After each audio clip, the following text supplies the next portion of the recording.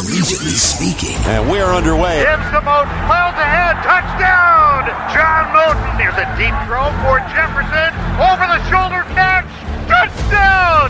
What a catch! He fumbles the football and is picked up by the Wildcats with a convoy right side of the 40. Intercepted by the Wildcats. The Wildcats win. Unbelievable. It's Collegiately Speaking. Join Dave Ennett and former Northwestern quarterback Dan Purcell as they break down all the ins and outs of Northwestern football. Touchdown! It's all over. The Wildcats with a comeback to remember. Here's Dave and Dan. And welcome to another edition of Collegiately Speaking from WGNradio.com, our weekly look at Northwestern football. I'm Dave Ennett, joined by former Wildcat quarterback Dan Purcell. This week we look back at the Michigan State game and ahead to the game with Wisconsin. We're also going to visit with quarterback Hunter Johnson. But Saturday, a tough one certainly, and it was no surprise that the topic came up of the preparation for the game at Coach Pat Fitzgerald's weekly news conference. I understand there's 40,000 experts on Twitter that can call plays for me, so my email address is #I don't care. Okay, so shoot that out. And with that, I'm bringing Dan Purcell. So it's #I don't care, but clearly he was having a little fun with this after, the game went south. Not really quickly. I mean, for a while, the Wildcats were down 7-0, kicked a field goal at 7-3, and they're driving before halftime for what potentially could be a go-ahead score in the game. But still, I go back, Dan, to the first series. If you get an opportunity, not the first series, but after Michigan State had gone down and scored, and the fumbled punt gives the Wildcats the ball in Michigan State territory, so there's a mistake. They're able to get it down to the 7-yard line, first down goal to go. Looked like Isaiah Bowser had scored, but after replay, they put the ball at the half-yard line. You don't score. You get those opportunities, and going into it, it seemed like one of those games where you're going to have to finish drives, and that was a problem for them. Yeah, it was a huge problem, and I think when that happened, everybody kind of looked around and saying, that's one where you need to have. Mm-hmm. Definitely some questionable calls at the end, and Fitz can yell it and scream all he wants. But, as a former quarterback, maybe try a sneak or something getting Hunter on the edge with kind of a run-pass option. But not being able to punch that in and then giving the ball back to Michigan State and they scoring right before half was a huge swing. Yeah, I mean, they're driving there. They have a holding call that pushes them back because the drive looked pretty promising at that point. They were moving the ball on Michigan State, which not all that many teams have been able to do, and they have had some success in the past. I mean, last year they were held to 8 net rushing yards in East Lansing and still won the game thanks to some big plays in the passing game. Then third quarter, there's an opportunity for them there, and they couldn't get a first down first couple times they had the ball, and Michigan State's able to add to their lead. So as a quarterback, I know what Fitz was trying to do. He's trying to get Aiden Smith a little playing time there, trying to shake things up a little bit. As he said, he likened it to going to the bullpen for a pitcher, just try to change things up. You've been in that situation where you're the quarterback and another guy comes in. Is that something that throws you off? Absolutely, right? Anytime you get benched, it throws you off. Who knows? I don't think Hunter was hurt or anything, right? He got benched. It was strictly coach's decision. Yeah, and I think Hunter was definitely struggling. But as a young quarterback, you got to figure out how to fight through that stuff. It's not going to be the first or last time that he struggles during a game or that he has a 14-point or 10-point deficit, whatever it was at the time when he got pulled.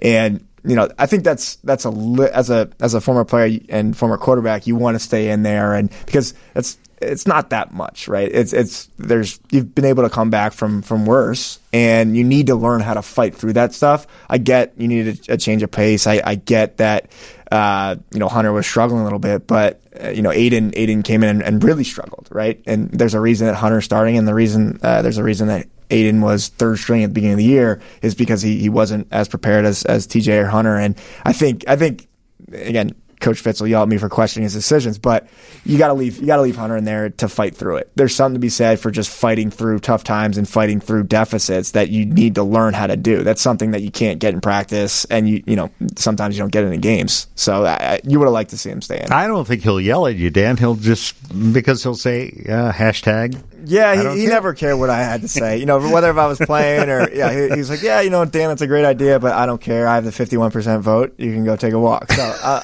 it's not the first time or the last time I'll hear that. Let's talk about some of the things that we did see from Hunter Johnson in that game when they were moving the ball. A nice run on that opening drive after they'd recovered the fumble. A couple nice throws, I thought, also to Ramad Bowman and also to, I think, Kyrick McGowan. And in both cases, guys made good catches for him. And it's something we talked about that the wide receivers also have to help the quarterback out. Absolutely.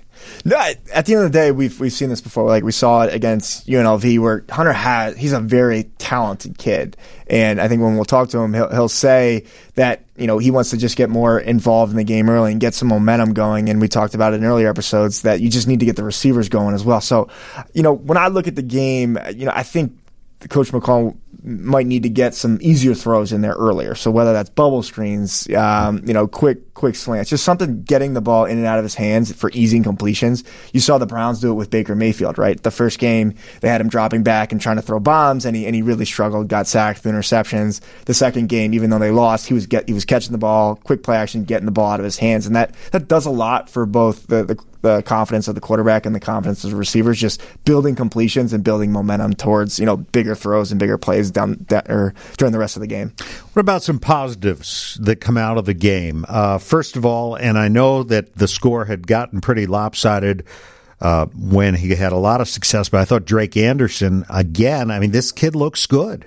He looked great, and again, it's against. There's no slouch on Michigan State's defense, right? I think he ran for over 90 yards again, and he's looking shifty. And it's one thing to do it against UNLV. No offense to them, it's another thing to do it against probably the top rush defense in the country. So I think that gives you a lot of hope. Having that 1-2 punch with him and Bowser is important, definitely in a long Big Ten season. And defensively, I still think Michigan State did get 31 points, but it took them a while to do it. And I know they've been struggling offensively. Before anybody's yelling at their smartphone or at their computer, but they're a team that's really struggled to score points. Yes, but I think this defense has continued to play well. Patty Fisher, Alex Miller is off to a great start this year. Joe Gaziano is able to put pressure on quarterbacks. They've had some injuries in the secondary. Trey Williams is out now, but I think we're seeing things from this defense that would lead you to believe they're going to continue to play at a good level. They're going to be fine. I think it's at the end of the day, it's a great defense. And the unfortunate part about it is, and nobody will admit this on the team, is when an offense is struggling like that and the defense is out there a lot and grinding against a great team, it shouldn't be, but it's sometimes hard to play your best, right? When you're not getting a ton of help on offense. And, the defensive guys will say, well, we completely bifurcate it. We don't care what the offense is doing. We need to do our job. But when you don't have, excitement or energy or a lot of momentum from an offense, it's harder to just go out there every series and make a stop, just because you have little to no margin for error. So I think nobody will admit that, but I think the offense needs to help them out a little bit, if nothing else, just from a morale standpoint. Well, let's get to the quarterback. We mentioned him. He's joining us now, Hunter Johnson. 3 games under your belt now. Hunter, anything surprise you so far about the job and all that goes with it? You're no stranger to the position, but right. when you're the quarterback, all eyes are on you. That's right. That's why we play the position. It's just part of the criteria. It comes with it. Everybody wants to see how the quarterback's doing, and it's my job to go out there and be the leader for the team, be the leader for those guys. And I've been playing quarterback my whole life, and so from that standpoint, you just kind of got to simplify things, and things kind of stay the same. Well, I'm sitting here with a guy who played the position as well. Now, I was going to ask you, what you know about the quarterbacks who went before you at Northwestern. Any names come to mind? I've been coming to Northwestern games for a long time. Coming when my brother played here, we came and watched Kane Coulter and Trevor Siemian. Those two guys play for a while, and I watched Clayton play for a long time, and then Dan as well. Watching him when I was a little younger, and I've been watching QBs play at Northwestern for a long time now. I'm getting old, man. Oh, God. Yeah, he says he was a little younger. Right. That was very polite of you. He was just born. Hunter, thanks for joining us. When you think of yourself kind of as a player, obviously I'm biased the way you play because it was a little similar to how I played as more of a dual threat. But what are some things that make you comfortable, starting off a game or in different schemes that Northwestern does? Oh, sorry, I'm getting another call. For me, just getting that first play, getting the ball rolling, getting a completion, and then getting a first down, just moving the ball, just inching it down the field, and putting a drive together, and not trying to get everything all at once, is something that we've been trying to emphasize, and just making the right reads, putting your eyes in the right spot, because there's plays there to be made. You just got to make them, and so just putting your eyes in the right spot. Getting 5 yards, getting 10 yards, and then, getting a first down, and just inching the ball down the field. Just getting a flow on that first drive. That's big for an offense. Yeah, I think you guys did a great job with that against UNLV. Obviously, you've had limited exposure to Big Ten football coming from the ACC in Clemson. One game under your belt, but you've obviously watched a bunch of other teams. What are what are your thoughts on Big Ten versus ACC, and what are the major differences? Yeah, for us here, it's offensively for us here at Northwestern, it's you kind of get the keys to the car, and so you kind of you got to know what you're doing. You got to go out there and execute, and so that standpoint is great for a quarterback. Just having that knowledge and being able to go out and execute with that kind of plan. So I think for me, that's kind of been the difference. Just being able to go out there and really know that you can take control, change of protection, change of play, and go out and make the right reads, and then taking your matchups as well. So it's just, part of playing the position. Growing up in Indiana, Hunter, who were the quarterbacks who influenced you? Who'd you watch when you were growing up? Well, I probably watched Peyton a little bit. Yeah, that would be my first guess. He's got to watch. Yeah. Peyton, obviously, he's still, everybody still loves him in Indianapolis. So Peyton, Drew Brees, I always loved watching him play. Still love watching him play. Hated to see him get hurt this year. And Tom Brady, all the great QBs really that you can think of. Why wouldn't you want to watch them and learn from them? And then it was great to watch Andrew Luck play for a long time too in Indianapolis, and it was tough to see him kind of step down this year because he's done a great job for the Colts. Anything you took from those guys, do you think, or anything you kind of modeled after any of them? Yeah, I got a chance to go help out with the Manning camp this past summer, and so sitting down with Peyton, sitting down with Eli and Archie, and just listening to them talk about their preparation, just how meticulous they were with every little detail. Peyton never wanted to leave a stone unturned. He wanted to know everything, and so wanted to see every clip of film, wanted to know his reads. So just the amount of preparation that those guys put into the game, it was just really cool to be around and see and actually talk about with them. Talking to Hunter Johnson, Northwestern's quarterback. The Wildcats play Saturday at Wisconsin. When you were at Clemson, you played in a couple of road games, I think. What's the biggest crowd you played in front of? Or would that have been, I guess, maybe at home games, right? Right, yeah. we had some big home games there. And then, really wherever we went on the road, it was always going to be a packed house. Sure. Whether it was Virginia Tech or Louisville when Lamar Jackson was playing there. Even all those games. Really when you go on the road, it's every game we went to was game day, or it was a packed house.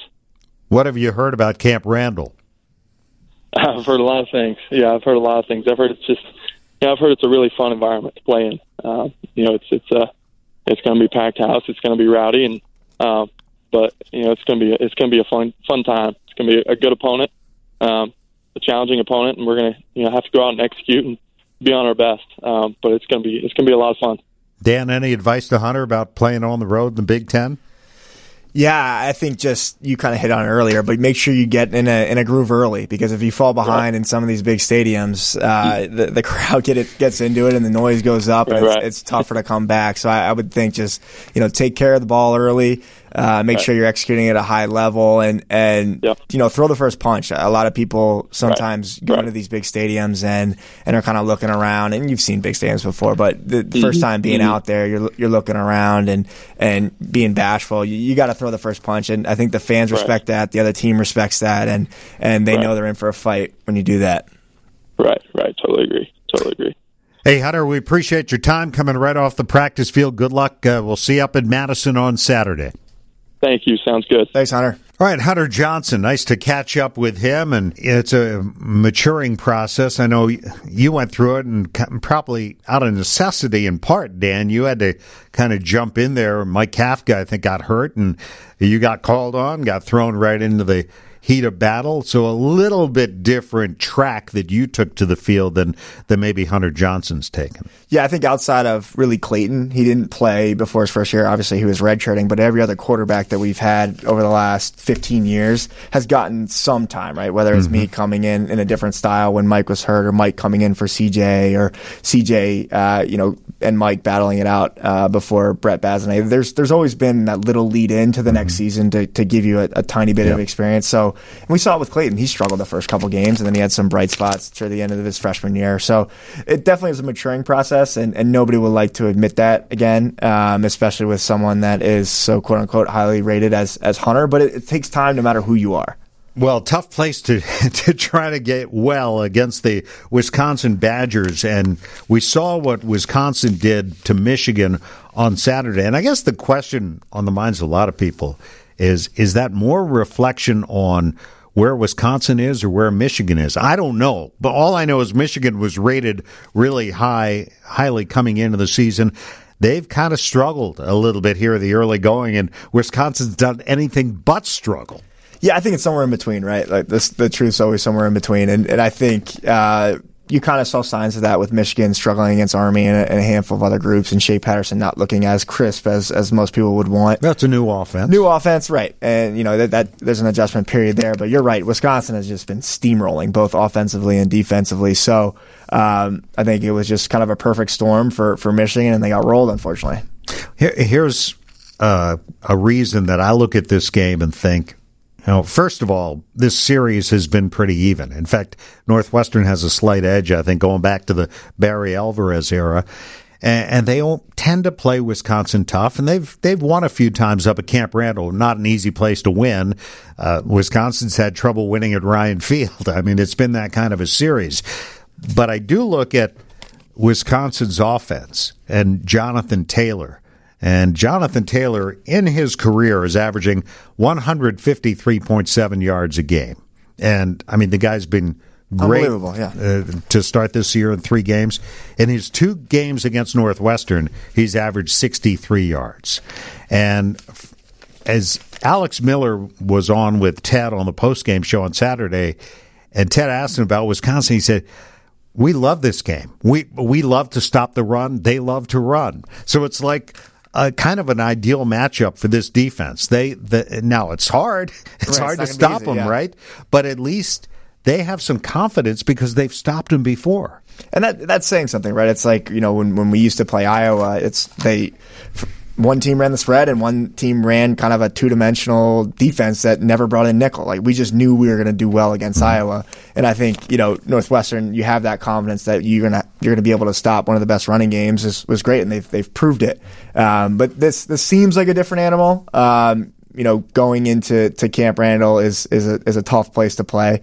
I guess dovetailing off what you said, the thing that gives me a little bit of hope, and there's not much, but last year they came off that brutal Akron loss, Larkin for his career, and we had Michigan coming in their backyard, and everybody just completely wrote him off. It kind of has that same feeling, minus Clayton Thorson, which is not a small minus. And then they played Michigan tight and should have won that game, unfortunately lost. But for whatever reason, the Cats have struggled in September, and Fitz finds a way to right the ship, and I think that's why he gets frustrated, and the media gets frustrated. It's like, why do you keep doing this? And he's like, I don't know, but we always figure it out. So it's just like a rock in a hard place. That's hopefully it continues that way. Well, I always get a kick out of that because it's like, okay, you're 1-2 in September again. Well, you had a tough opener on the road at Stanford, and then your other loss came against Michigan State, a team a lot of people were saying was a dark horse in the East. If Ohio State wasn't where they are, and